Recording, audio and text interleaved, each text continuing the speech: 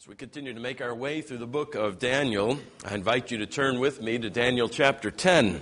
Daniel 10, where we'll begin at verse 1 and read through the first verse of chapter 11. You may have noticed that the visions in the book of Daniel are somewhat repetitive, the latter visions filling out the former ones.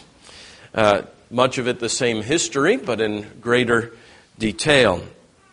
Well, we begin the large closing section of the book of Daniel today that spans all the way from the beginning of chapter 10 through the end of the book, the end of chapter 12.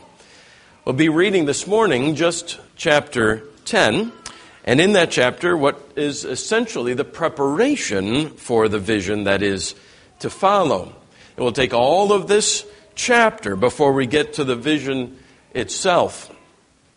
But that doesn't mean that there isn't plenty for us to learn, even in this, if I may call it, the prelude to the vision. If nothing else, we will certainly learn that spiritual factors are all important in human history. Spiritual warfare, particularly, lies behind what we see with our physical eyes. And we must be strengthened for that war. Let's pray. Father in heaven, we pray that you will open our eyes to see, to perceive things that are imperceivable by our physical eyes. Open the eyes of our hearts, that we may see the war in which you have engaged us, that we may engage ourselves in it with confidence. And we pray these things for your glory. In Jesus' name, amen. Daniel chapter 10. We'll begin at verse 1 and read through the first verse of chapter 11. In the 3rd year of Cyrus, king of Persia, a word was revealed to Daniel, who was named Belteshazzar. And the word was true, and it was a great conflict. And he understood the word and had understanding of the vision. In those days, I, Daniel, was mourning for 3 weeks. I ate no delicacies, no meat or wine entered my mouth, nor did I anoint myself at all for the full 3 weeks. On the 24th day of the 1st month, as I was standing on the bank of the great river, that is the Tigris, I lifted my eyes and looked, and behold, a man clothed in linen with a belt of fine gold from Uphaz around his waist. His body was like beryl, his face like the appearance of lightning, his eyes like flaming torches, his arms and legs like the gleam of burnished bronze, and the sound of his words like the sound of a multitude. And I, Daniel, alone saw the vision, for the men who were with me did not see the vision, but a great trembling fell upon them, and they fled to hide themselves. So I was left alone and saw this great vision, and no strength was left in me. My radiant appearance was fearfully changed, and I retained no strength. Then I heard the sound of his words, and as I heard the sound of his words, I fell on my face in deep sleep with my face to the ground.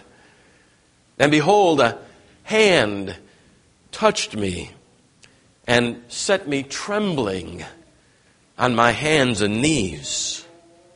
And he said to me, O Daniel, man greatly loved, understand the words that I speak to you and stand upright, for now I have been sent to you. And when he had spoken this word to me, I stood up trembling. Then he said to me, Fear not, Daniel, for from the first day that you set your heart to understand and humbled yourself before your God, your words have been heard, and I have come because of your words. The prince of the kingdom of Persia withstood me 21 days, but Michael, one of the chief princes, came to help me, for I was left there with the kings of Persia, and came to make you understand what is to happen to your people in the latter days, for the vision is for days yet to come." When he had spoken to me according to these words, I turned my face toward the ground and was mute. And behold, one in the likeness of the children of man touched my lips. Then I opened my mouth and spoke. I said to him who stood before me, "O my Lord, by reason of the vision, pains have come upon me, and I retain no strength. How can my Lord's servant talk with my Lord? For now no strength remains in me, and no breath is left in me." Again, one having the appearance of a man touched me and strengthened me. And he said, "O man greatly loved, fear not. Peace be with you. Be strong and of good courage." And as he spoke to me, I was strengthened and said, "Let my Lord speak, for you have strengthened me." Then he said, "Do you know why I have come to you? But now I will return to fight against the prince of Persia, and when I go out, behold, the prince of Greece will come. But I will tell you what is inscribed in the book of truth. There is none who contends by my side against these except Michael, your prince. And as for me, in the first year of Darius the Mede, I stood up to confirm and strengthen him." 19th and early 20th century Dutch statesman, journalist, and theologian Abraham Kuyper once observed that if once the curtain were pulled back and the spiritual world behind it came to view, it would expose to our spiritual vision a struggle so intense, so convulsive, sweeping everything within its range, that the fiercest battle fought on earth would seem by comparison a mere game.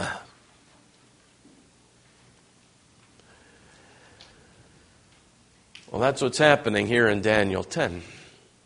The curtain is being pulled back.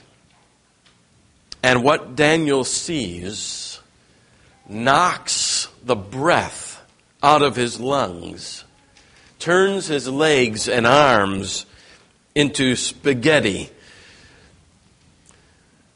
It's already been a bad couple of years for Daniel as it is.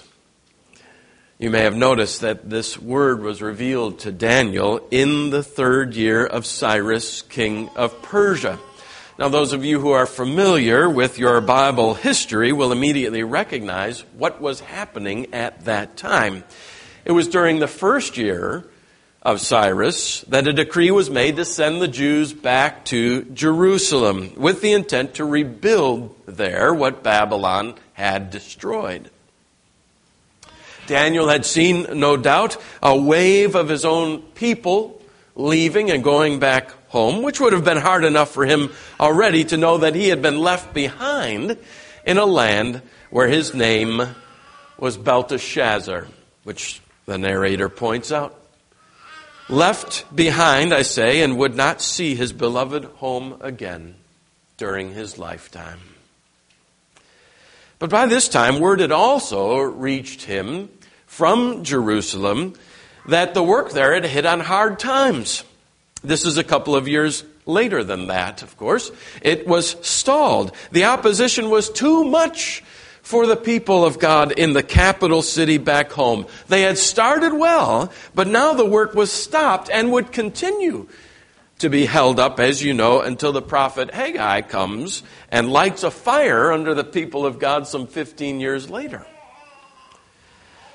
To make matters worse, Daniel has seen in the visions provided to him already that the future of his people was not going to be all sunshine and roses. Hardships and difficulties and judgment were to come.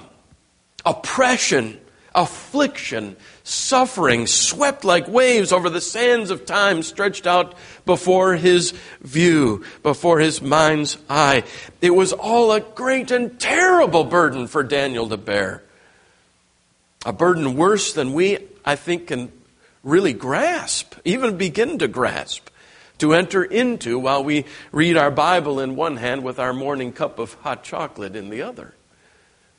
This was a burden, as the prophets were wont to refer to these things that they came to know and understand. When the curtain that Abram Kuyper spoke about was pulled back by the angel messenger from the Lord, Daniel lost it. He just lost it. It took the help of the angel. Did you count them in the text? It took 3 touches from this shining one to restore Daniel's legs and his mouth and his strength. He was so burdened by what he was shown, he couldn't even speak. His mouth quit working, just like his legs and arms had done. But you know what? That same thing would happen to us, wouldn't it? It would happen to you and to me in the same situation. Were God to pull back the curtain today in this sanctuary right now and show us the spiritual warfare that has been being waged right now in this universe and all around us, and even here in this sanctuary, it would take your breath away.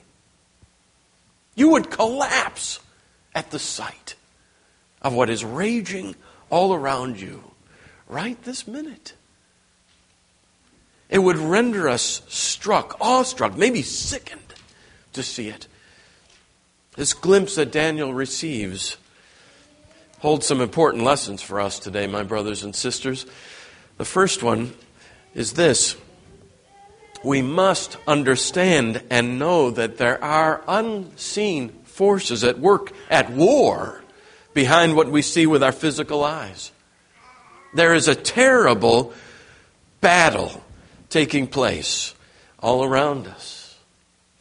Satan and his minions are doing their level best to wage war on the church, on you and on me.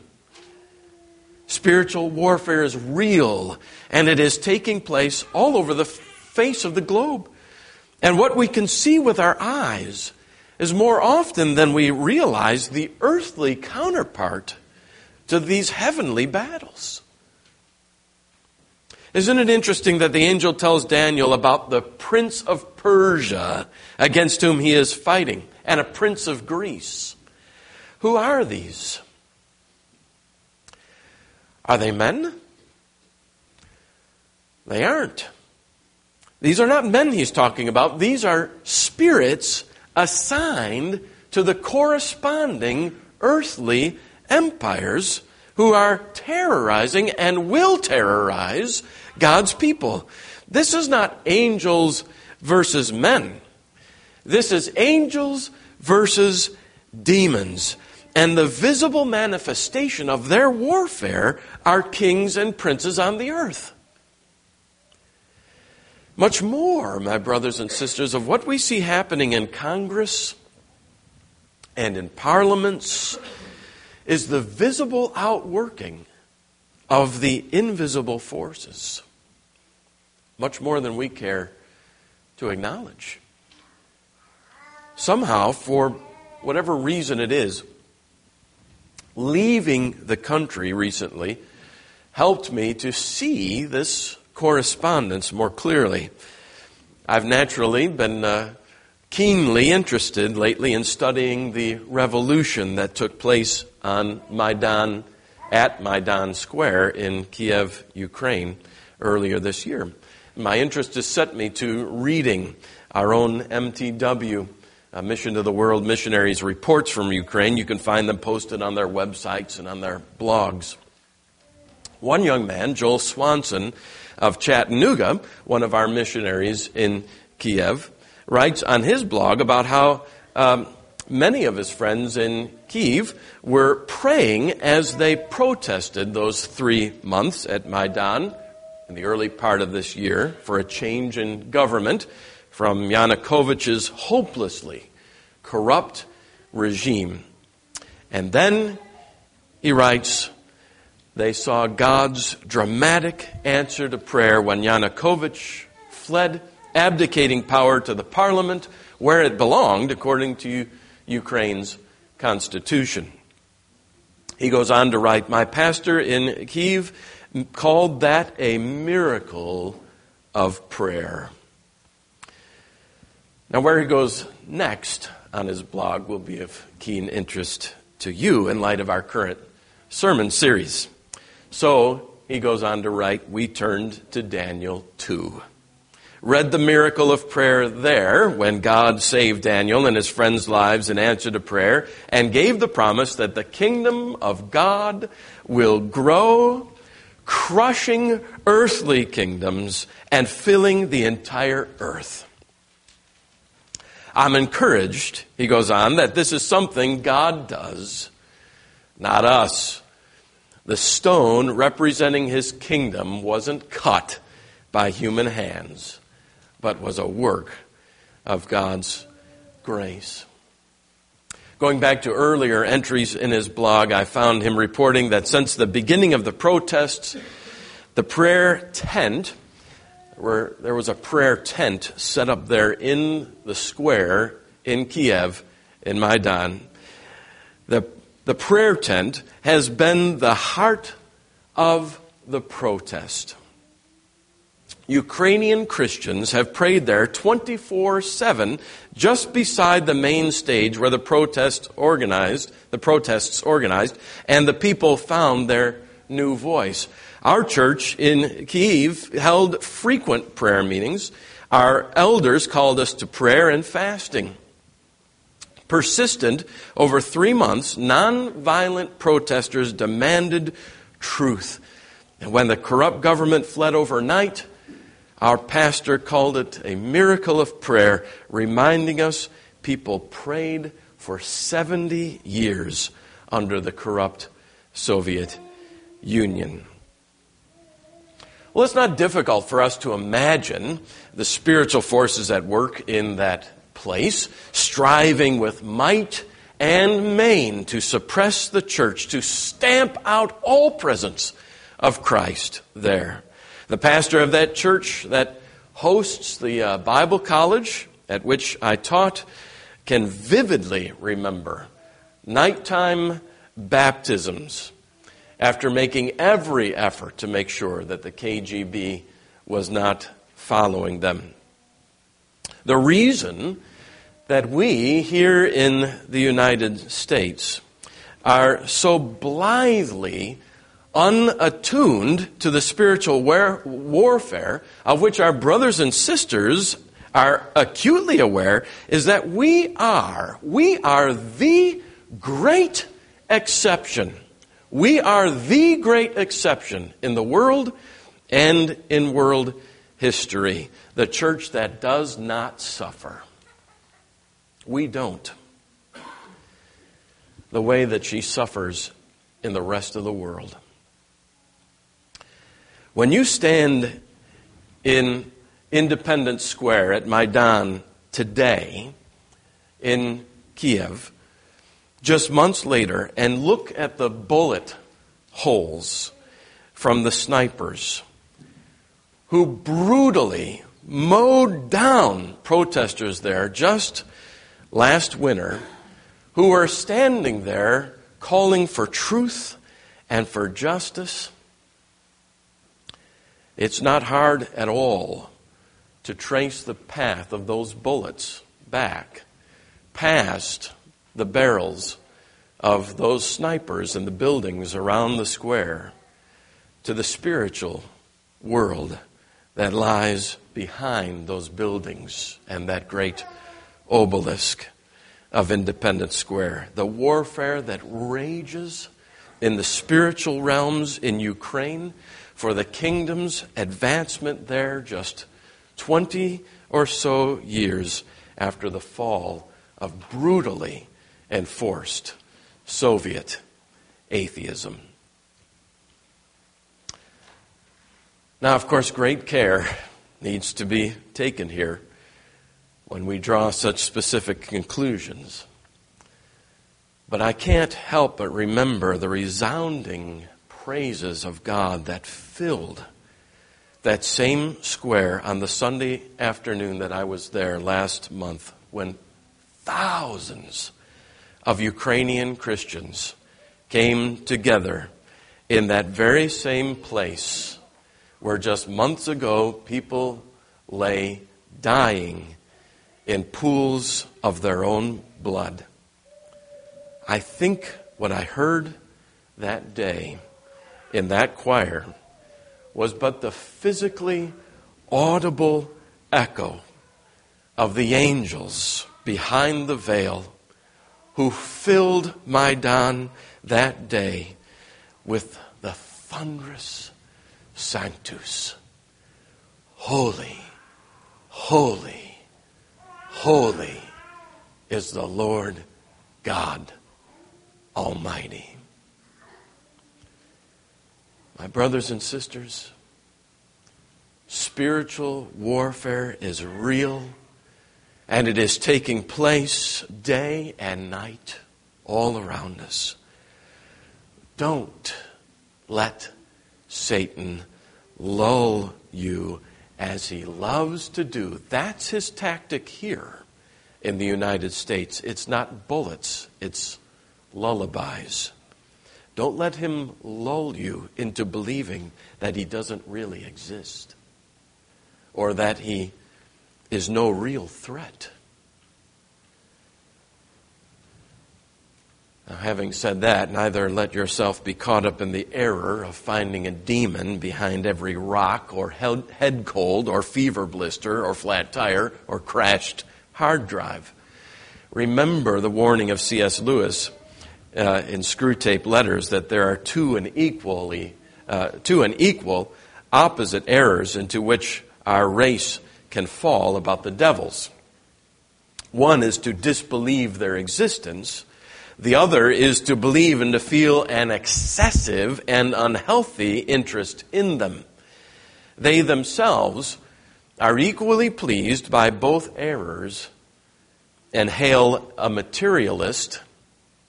That's what we in the United States are, materialists who hold that the world is nothing but material, what can be seen, that hail a materialist or a magician with the same delight.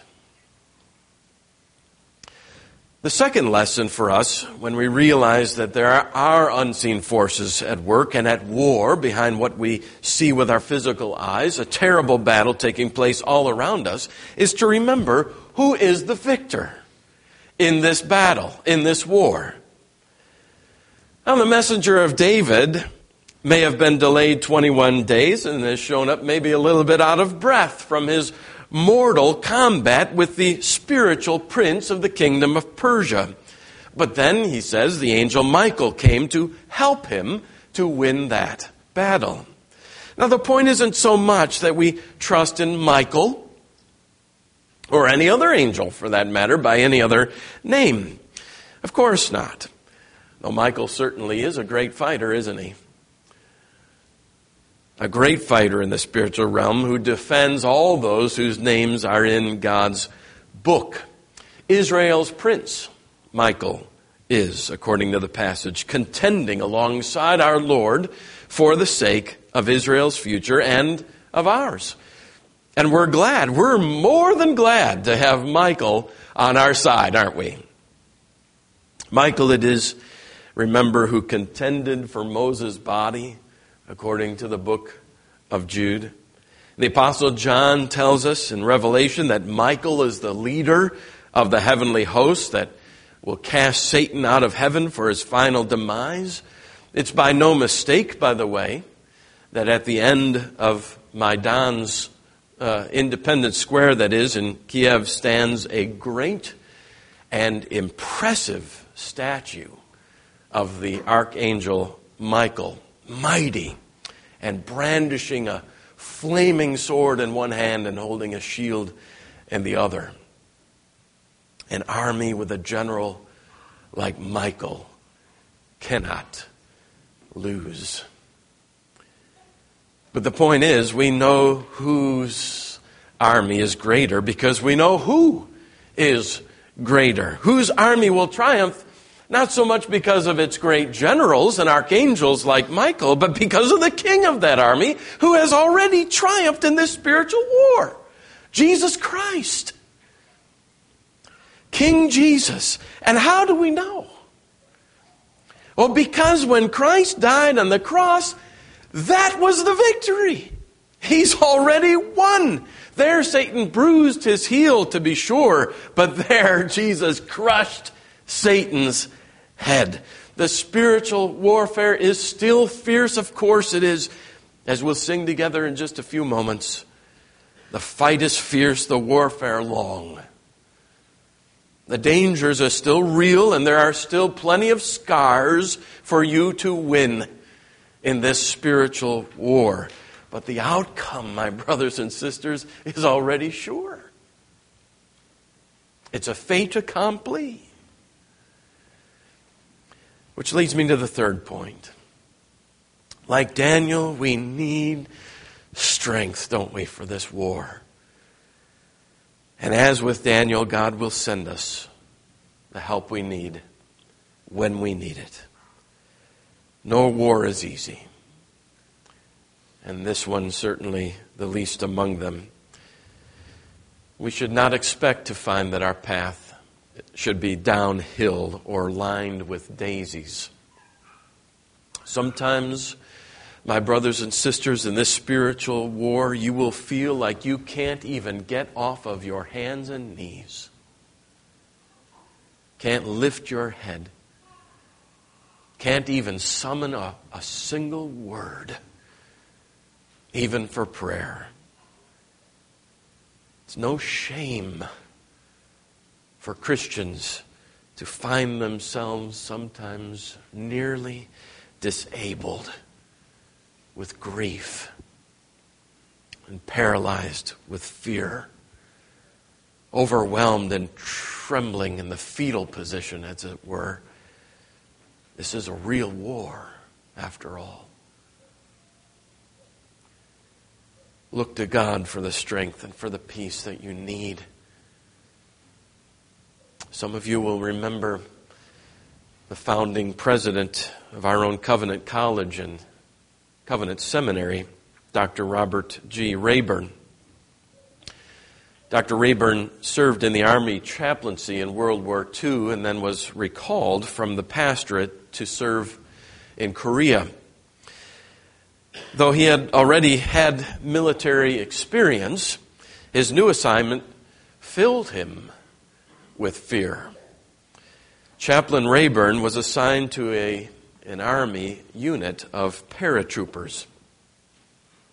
With virtually no training, he was rushed into duty, and Rayburn's first jump was behind enemy lines at night. As the troop plane flew toward the drop site for this very hazardous mission, he noted that men with far more experience began to tremble, began to break out in a cold sweat. He knew that if he fell apart in fright or showed too much terror, that he would not be able to minister to these men. So he began to acknowledge his weakness. He confessed his fear in prayer to God, pleading with God to give him peace so that he would be able to fulfill God's purpose in these men's lives. Dr. Rayburn began his prayer as the prayer began.